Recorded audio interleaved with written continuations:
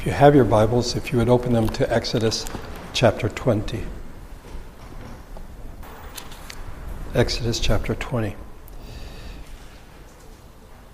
God has delivered Israel from being in bondage in Egypt and has brought them to Mount Sinai to bring them into a covenant relationship with Himself.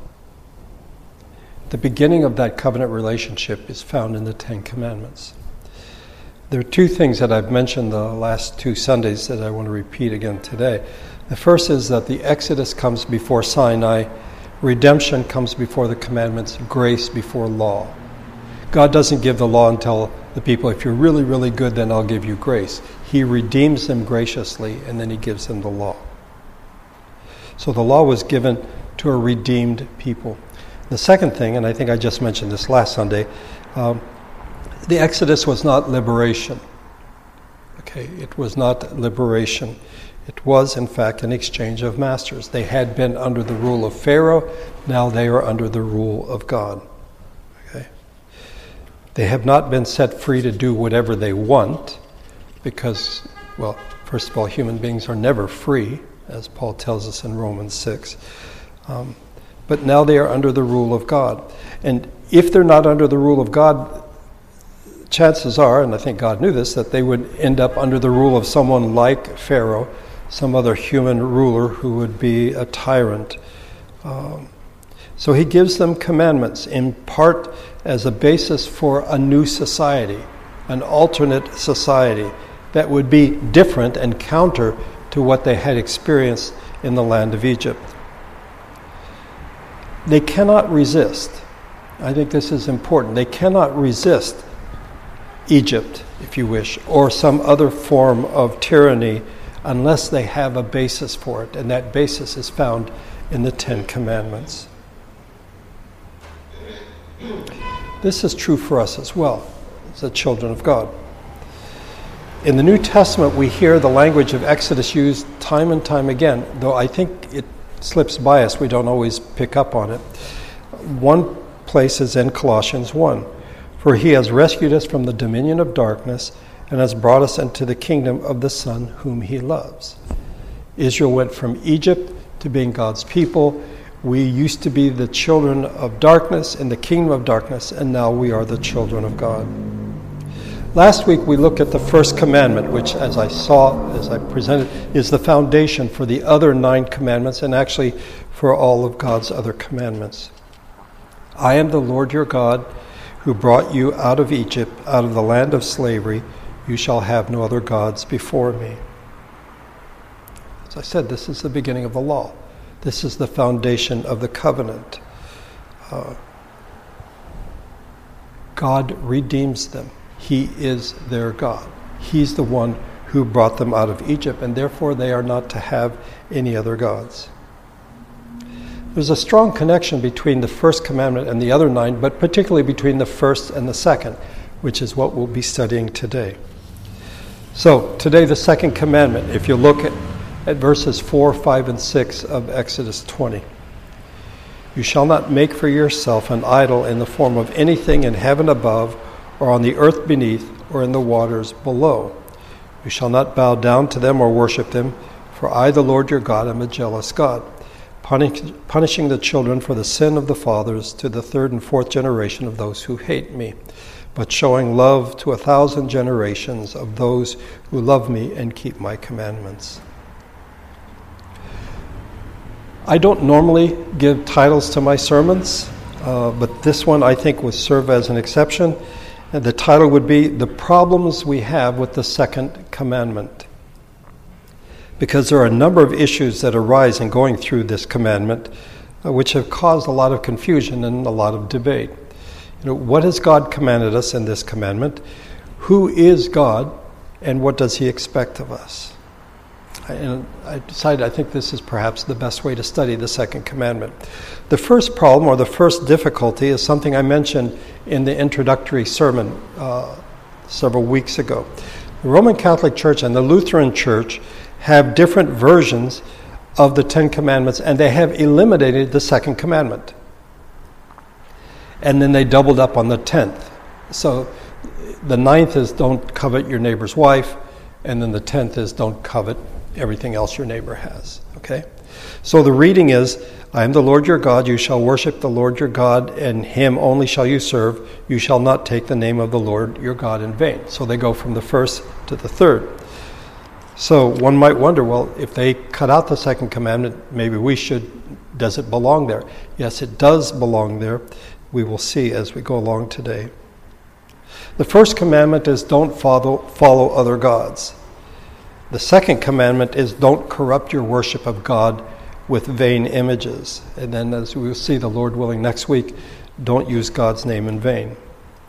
Someone has noted that these 3 commandments are 3 warnings, 3 divine warnings against vain and shallow thoughts about God. So the first commandment, the first warning, is syncretism.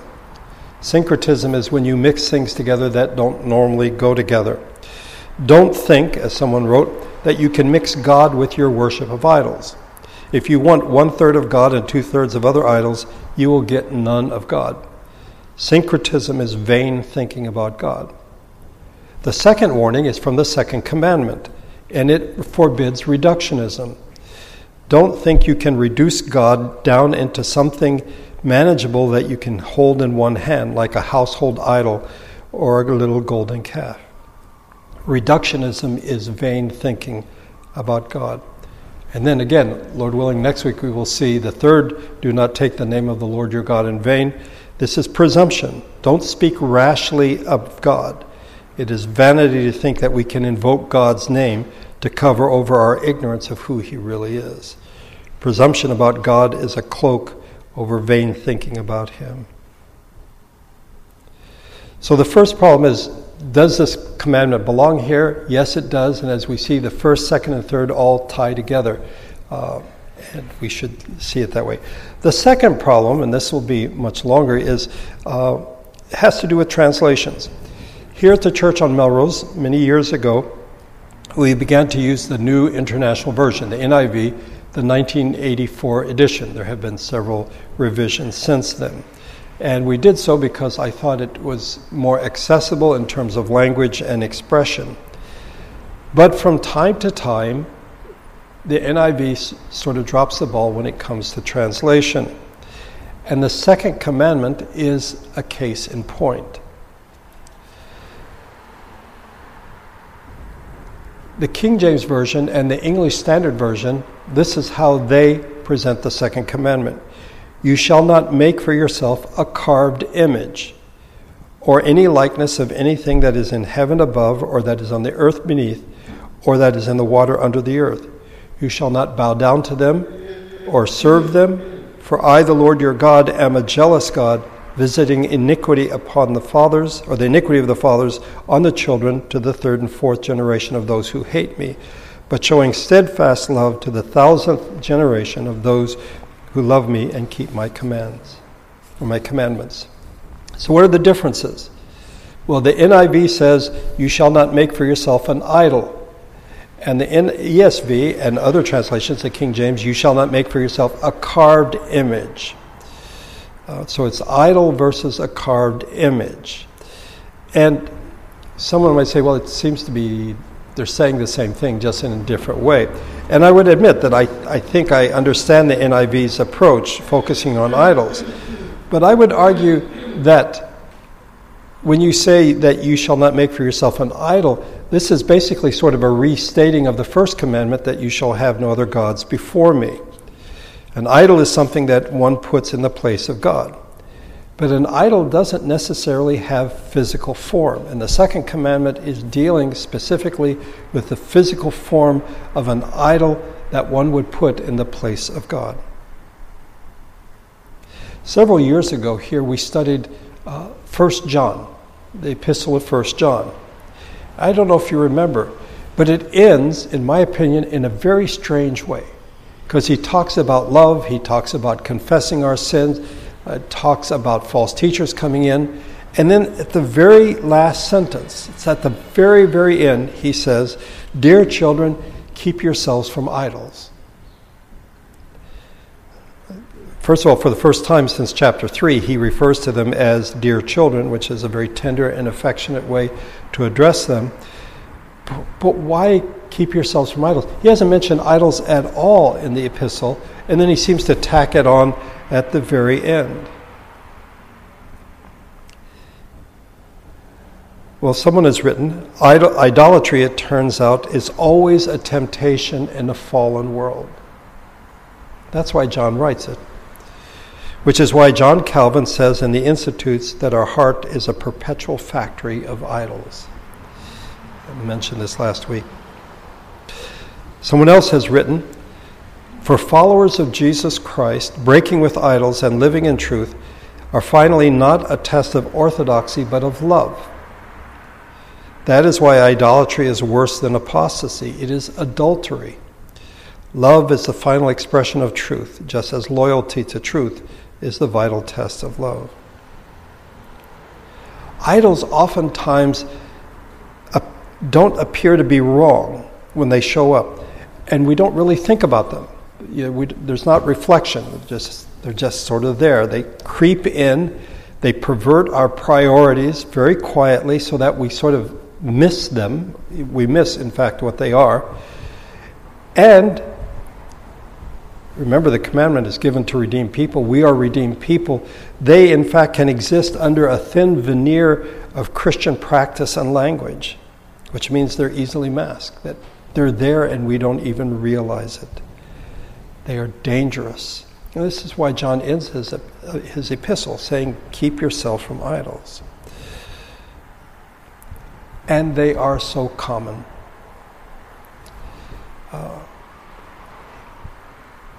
If we as God's people, if somehow we took to heart what Scripture says, and we would put on glasses that would allow us to see idolatry, we would see that we are surrounded in this world, and perhaps in our own lives, by shrines to various idols. An idol isn't simply something you can see. There are idols of the heart, such as comfort, approval, control, or power. We want a lack of stress. We want affirmation. We want certainty. And we want success. That's idolatry. But I do think that the second commandment is specifically about images. That it is, as I mentioned a moment ago, of reducing God to something you can hold, something you can manage. That this is God, this is my God. We see this in the story of the golden calf.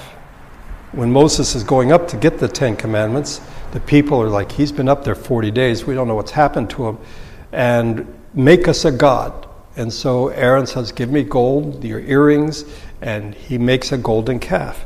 And he says, tomorrow there will be a festival to the Lord.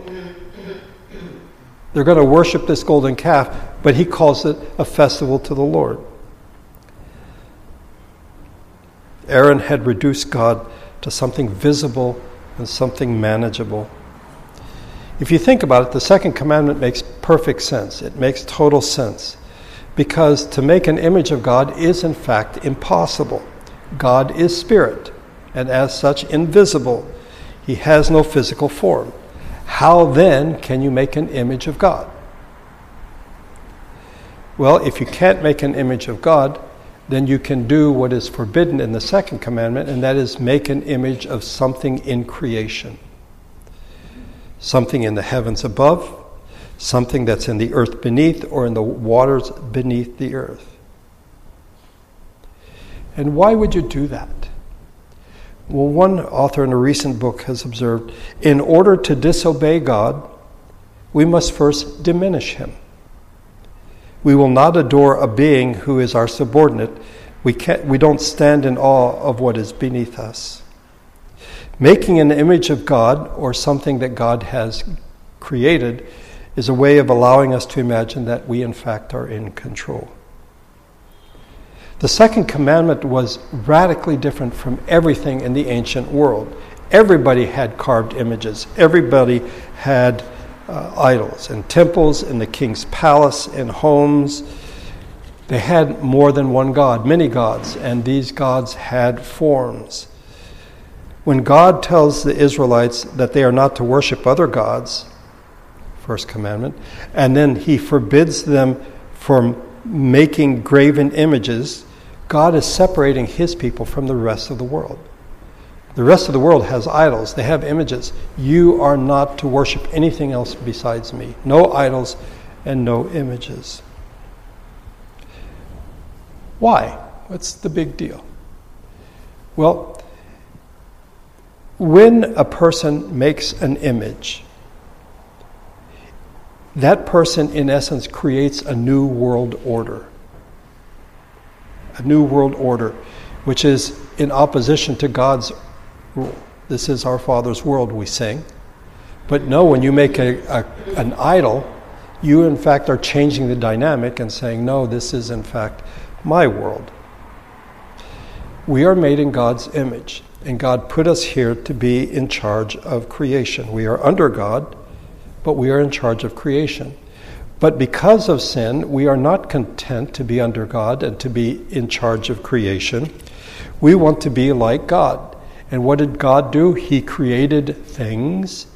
And so human beings want to create things either in their image or in the image of something else.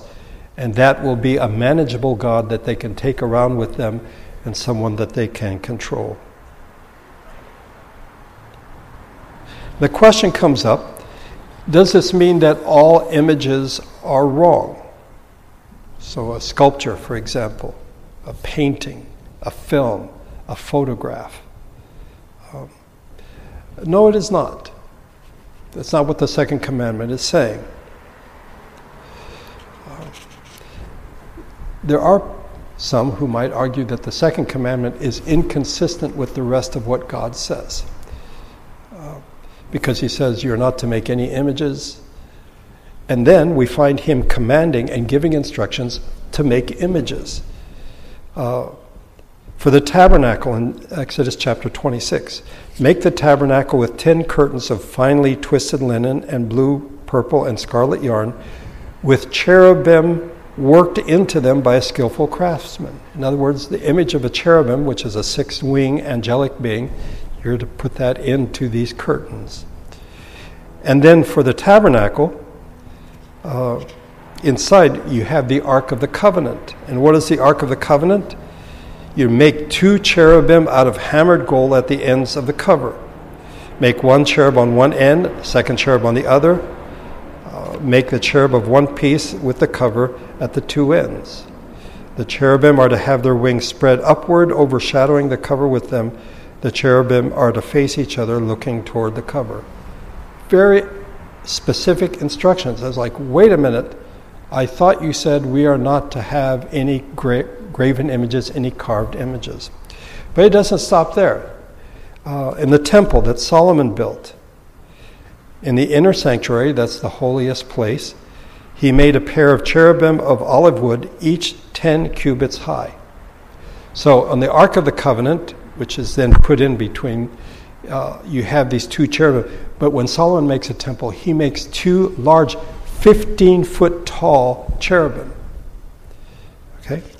And they are to have wings that are 5 cubits long, that's 7.5 feet long, 6 of them.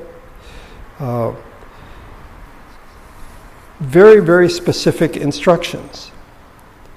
Their wings are to be spread out, the wing of one touching one wall while the wing of the other touches the other wall, and their wings touched each other in the middle of the room. Very specific instructions. On the walls around the temple, in both the inner and outer rooms, he carved cherubim, palm trees, and open flowers. I'm sorry, he carved cherubim? I thought we weren't supposed to have carved images. And then, for me, the biggie is in the courtyard of the temple, which is what people could see. They couldn't see the holiest place, but this they could see. There was to be this huge basin, a pool, I guess. It's called the sea, that would hold 12,000 gallons of water that is for ritual cleansing for the priests as they would do the sacrifices. The sea stood on 12 bulls. 3 facing north, 3 facing west, 3 facing south, and 3 facing east. The sea rested on top of them, and their hindquarters were toward the center. So they're facing outward, 3, 3, 3, 3. Their hinds are in the back, and then the sea is put on top of them. It's like, wait a minute, we have bulls made of metal, but what about the golden calf? Why was that so bad? And now God's commanding. Well, some would say, did God actually do that? We know that God gave instructions to Moses about the tabernacle, but did he give instructions about the temple? Yes. 1 Chronicles chapter 28. Then David gave his son Solomon the plans for the portico of the temple, its buildings, its storerooms, its upper parts, its inner rooms, and the place of atonement. That is where the 2 cherubim were. He gave him the plans of all that the Spirit had put in his mind, for the courts of the temple of the Lord and all the surrounding rooms, for the treasuries of the temple of God, and for the treasuries of the dedicated things. God gave instructions. By the way, I mentioned the sea, but there are also sort of 10 portable things for washing, and they are to be on stands of bronze. And on the panels were to be lions, bulls, cherubim. So it just seems like God is contradicting himself. So what's the deal? Are we allowed to have images or aren't we? Well, the second commandment has to do with worship. The prohibition is against creating anything for the purpose of worship. In other words, I'm creating this thing so I can pray to it, so I can worship it. It's a representation of God or part of his creation, something that's manageable. I can see it, it's right there. I can burn incense to it. It's right there. That's what the second commandment is about. It is not a prohibition of any representational art. Like, no, you can't do photographs, you can't do film, you can't do sculpture because of the second commandment. No, that's simply not true. Artistic ability is a gift from God. And of that there can be no question. Bezalel is someone who helped construct the tabernacle. God told Moses what to do, and Moses told Bezalel, and he had the skill to do this. Then the Lord said to Moses, "See, I have chosen Bezalel, son of Uri, son of Hur of the tribe of Judah, and I have filled him with the Spirit of God, with skill, ability, and knowledge in all kinds of crafts, to make artistic designs for work in gold, silver, and bronze, to cut and set stones, to work in wood, and to engage in all kinds of craftsmanship." God gave Bezalel this skill.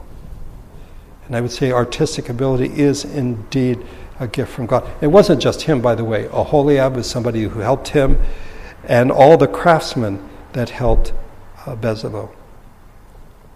If you've ever seen a great work of art, there can be no question that this is a gift from God, this ability to create something of beauty and of wonder. And the second commandment does not prohibit that. What it prohibits is making something for the purpose of worshiping it. I just have to mention, I think Ruth has seen it, Guy and I did, the David that's in Florence. It's in this room, and you walk in, and it's as though he is alive. It is a magnificent work of art. Or in St. Peter's in the Vatican, the Pietà. It is a gift from God to create these things, and we should not in any way diminish them. So that's one difficulty. Idols are images. I say it's images, okay? But there is the idolatry that comes in. The second difficulty is in verse number 5, punishing the children for the sins of the fathers. That's what the NIV says. The ESV has visiting the iniquity of the fathers on the children. And the problem is this. The Bible is very, very clear about something. Let me read to you from Deuteronomy 24. "Fathers shall not be put to death for their children, nor children be put to death for their fathers. Each is to die for his own sin. And yet it seems, at least with the NIV, that you're punishing the children for what the fathers did. And I actually don't think that's what it's saying. We have an example of this in the life of Amaziah, who was king of Judah, with regard to the men who murdered his father. This is 2 Kings 24. After the kingdom was firmly in his grasp, he executed the officials who had murdered his father, the king. Yet he did not put the sons of the assassins to death, in accordance with what is written in the book of the law of Moses, when the Lord commanded, fathers shall not be put to death for their children, nor children be put to death for their fathers. Each is to die for his own sins. So, I do not think that what is being said in the second commandment is that children will be punished for what their fathers have done. They are not to be punished for the sins of the father. In Ezekiel, the soul who sins is the one who will die. The son will not share in the guilt of the father, nor the father share in the guilt of the son. So what, in fact, is being said? What is intended? Well, you need to stop and think of the background, the historical context. Israel has been in Egypt as slaves. God told Abraham they would be there for 4 generations. This is in Genesis 15. And for these generations, if it's 4, if it's more, the Egyptians, in fact, had built cities.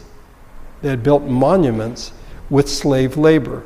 That is, they had economic growth without having to pay wages. And the Egyptians, generation after generation, enjoyed the benefits of this economic relationship. Then came God's judgment. You see, with compound economic benefits comes compounded judgment. Both had built up over time. And it is the final generation, the 10th plague, the firstborn being put to death, not for the sins of the fathers, as much as the fact that these generations later had enjoyed the benefits of what had happened before them. And they did not make restitution. Well, they did in the end, because when the Israelites left, they gave them all sorts of gold, silver, and clothing, which represented back pay for the previous 4 centuries. All of this points to the fact that children oftentimes repeat the sins of their fathers. Well, why is it that the children get punished but not the fathers? The fathers may, in fact, and fathers, we mean parents, not just fathers, but parents, escape the judgment of God in this life because God has shown them mercy. And the children are also shown mercy in that they have the opportunity to repent. They may say, Grandpa did this, and that just doesn't seem right. And I think we shouldn't do that anymore. They have that opportunity. God is merciful. But if the sons do not repent, if they continue in the sins of their parents, in a real sense, their sin is even greater because they have enjoyed the benefits that have accrued from this sinful behavior of their parents, and they have not repented. And how long will this go on? Well, it says to the 3rd and 4th generation. The children have followed the examples of their parents. The parents have passed on to them a tradition of disobedience. And the children will suffer more because God showed mercy to the parents, and now the bill has come due and the children have to pay. In contrast to that, because I've noticed in the past, people have asked me about this, they're like, that just doesn't seem fair to the 3rd and 4th generation. But the contrast is to the 1000th generation. That is to say, God's judgment and the power of evil is in fact limited. God's power is not, but the power of evil is. But God's grace is even greater. It goes to 1,000 generations. The works of evil, they will be cut short. We may lose heart and wonder about that at times, sometimes after 3 or 4 generations. sometimes immediately. In Deuteronomy 7, know therefore that the Lord your God is God. He is the faithful God, keeping his covenant love to 1,000 generations of those who love him and keep his commands. But those who hate him he will repay to their face by destruction. He will not be slow to repay to their face those who hate him. The compound growth rate of evil is temporary and it is limited.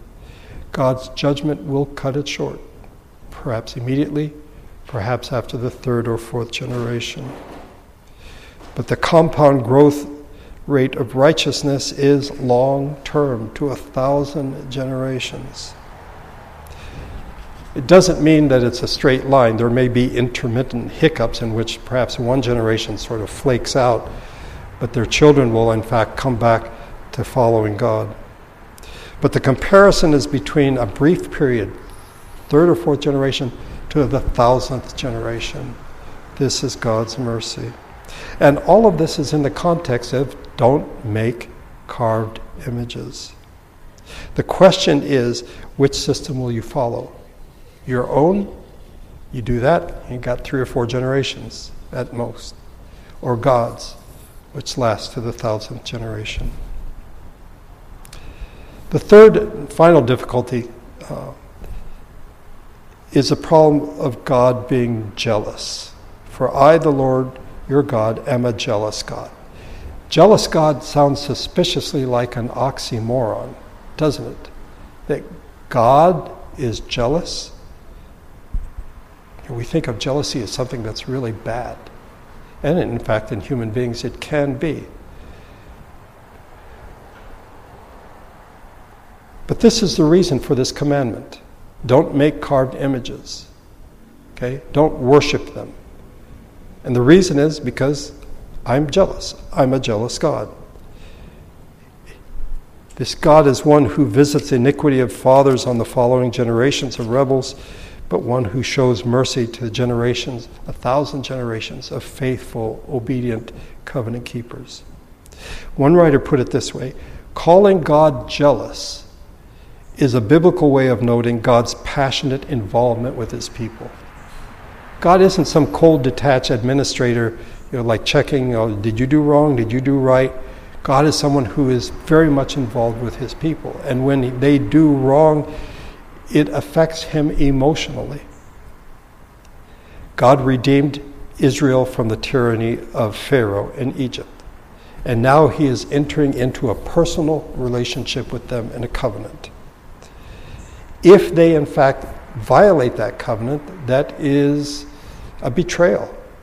It is a betrayal, and God is jealous. You are my people. Don't be worshiping other gods. Don't create gods of your own, because I am a jealous God.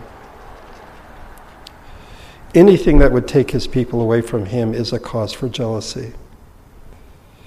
Read the prophets and note the emotional language as God refers to Israel as his bride who has been unfaithful to him.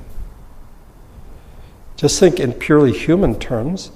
If you are in a relationship with someone, a committed relationship, husband and wife, and then somebody comes along and tries to seduce, tries to tempt one partner to leave that relationship, jealousy is the appropriate response. No, we are married. We are husband and wife. And that's what God is saying here. I, the Lord your God, am a jealous God.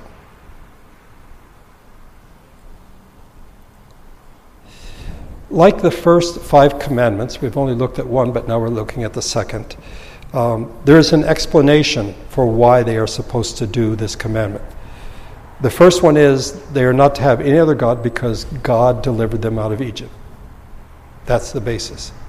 The second one is they are not to make carved images because God is a jealous God.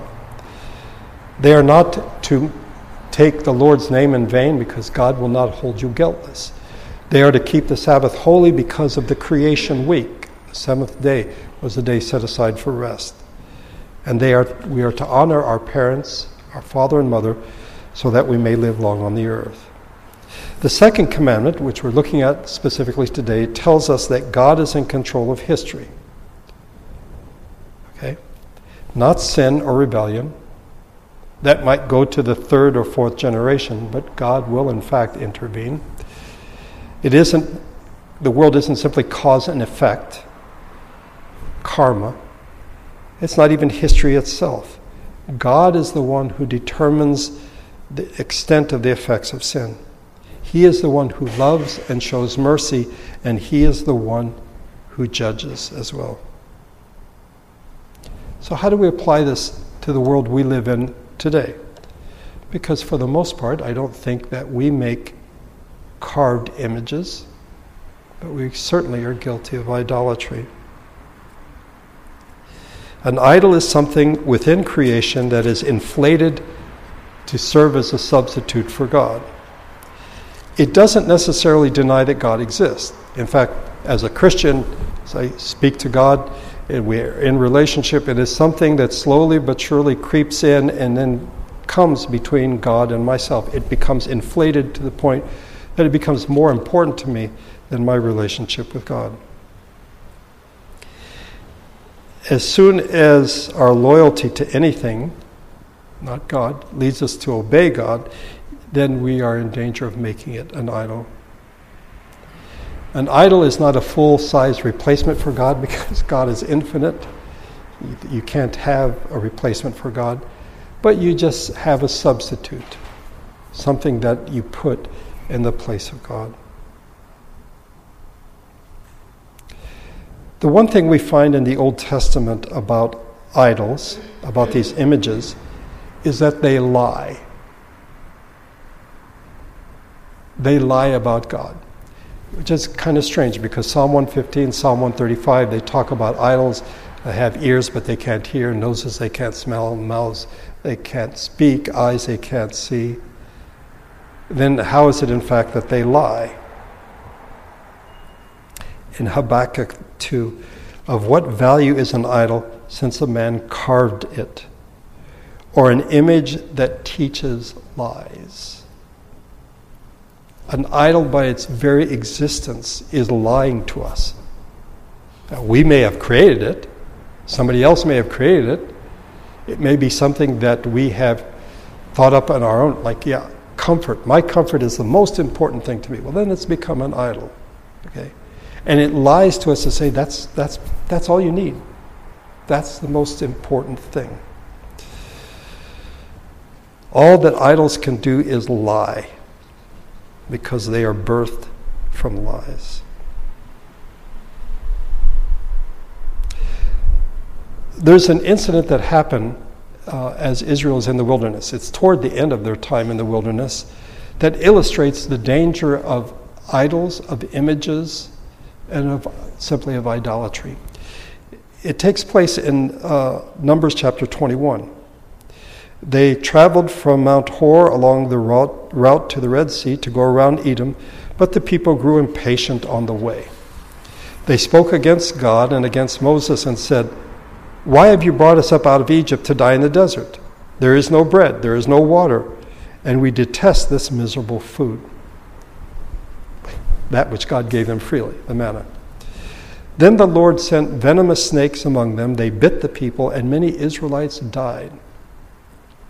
The people came to Moses and said, "We sinned when we spoke against the Lord and against you. Pray that the Lord will take the snakes away from us." So Moses prayed for the people. The Lord said to Moses, "Make a snake and put it on a pole. Anyone who is bitten can look at it and live."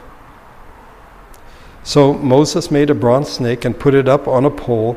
Then when anyone was bitten by a snake and looked at the bronze snake, he lived.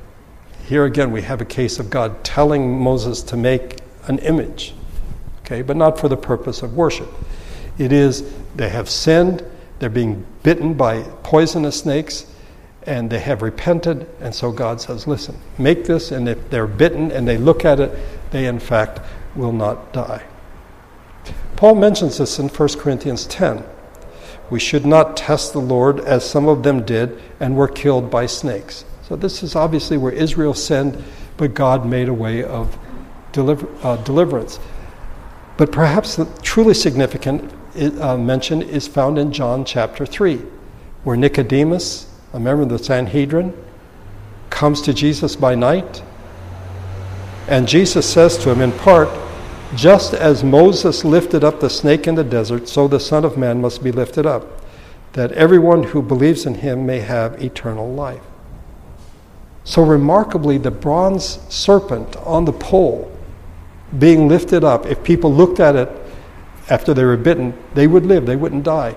That is a prefiguring of Jesus being lifted up on a cross in crucifixion. And those who put their faith in him will live. So that's an amazing thing. But there's one more mention of this serpent. It's found in 2 Kings chapter 18. In the 3rd year of Hoshea, son of Elah, king of Israel, Hezekiah, son of Ahaz, king of Judah, began to reign. He was 25 years old when he became king, and he reigned in Jerusalem 29 years. His mother's name was Abijah, daughter of Zechariah. He did what was right in the eyes of the Lord, just as his father David had done. He removed the high places, smashed the sacred stones, and cut down the Asherah poles. So these were pagan worship. Idol worship was taking place. Asherah poles, a sign of fertility, he cut them down, and he smashed the so-called sacred stones. But listen to this. He broke into pieces the bronze snake Moses had made, for up to that time the Israelites had been burning incense to it. It was called Nehushtan. That's in parentheses.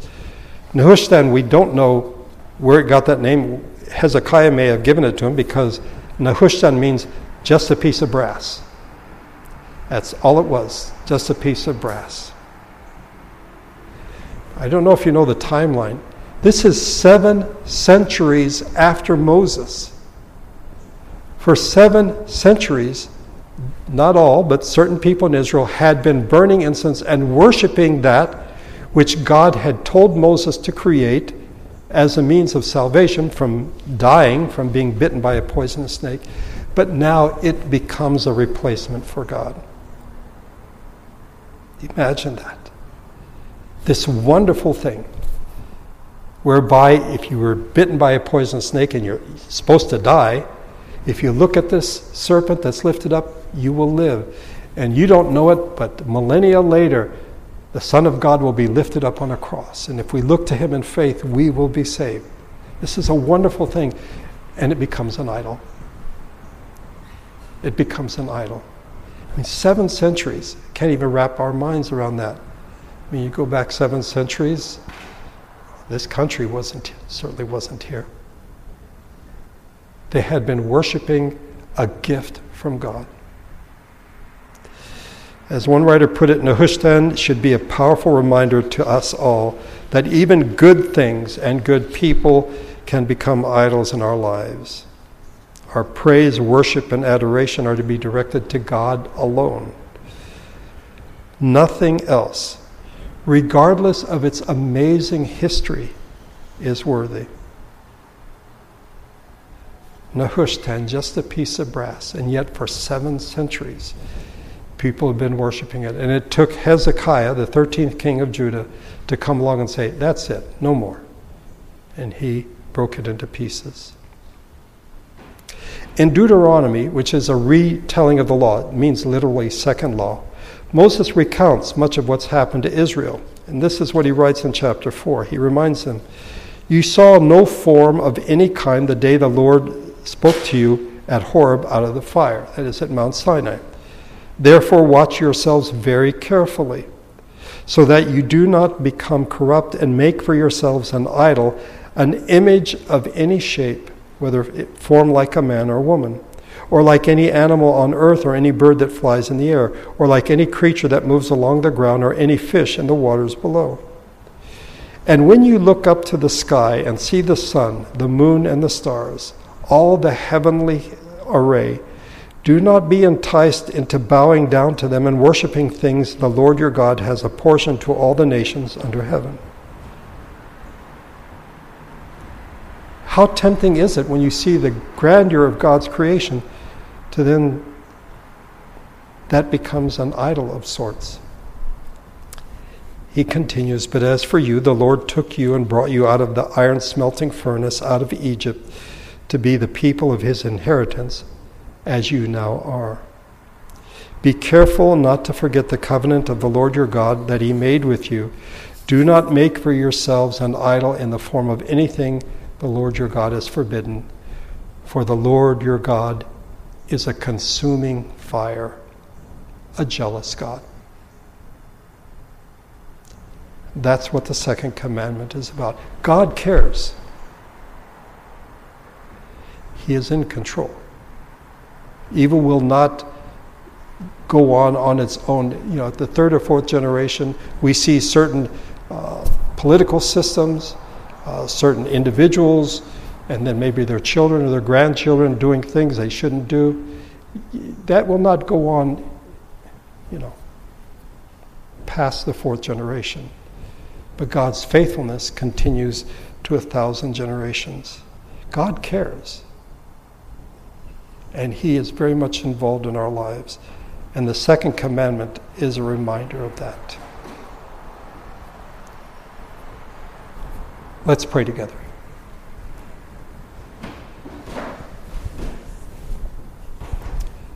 Our Father, when we hear of idols, our thoughts tend to go in several directions. One is that they're harmless enough. After all, we have a TV show, American Idol. The other is we think only in terms of images, and we don't have images around with us.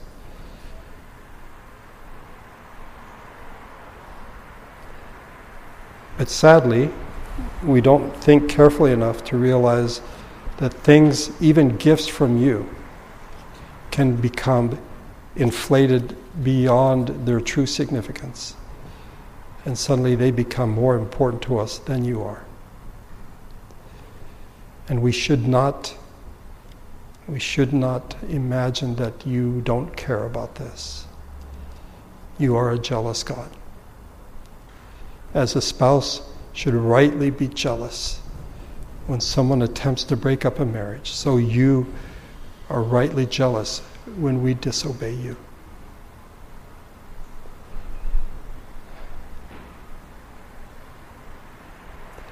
Our hearts are always putting out idols. It's always the temptation to be a creator on our own, in our own right, to be able to create something that will bring us joy, that will bring us happiness. Above all, something that we can control.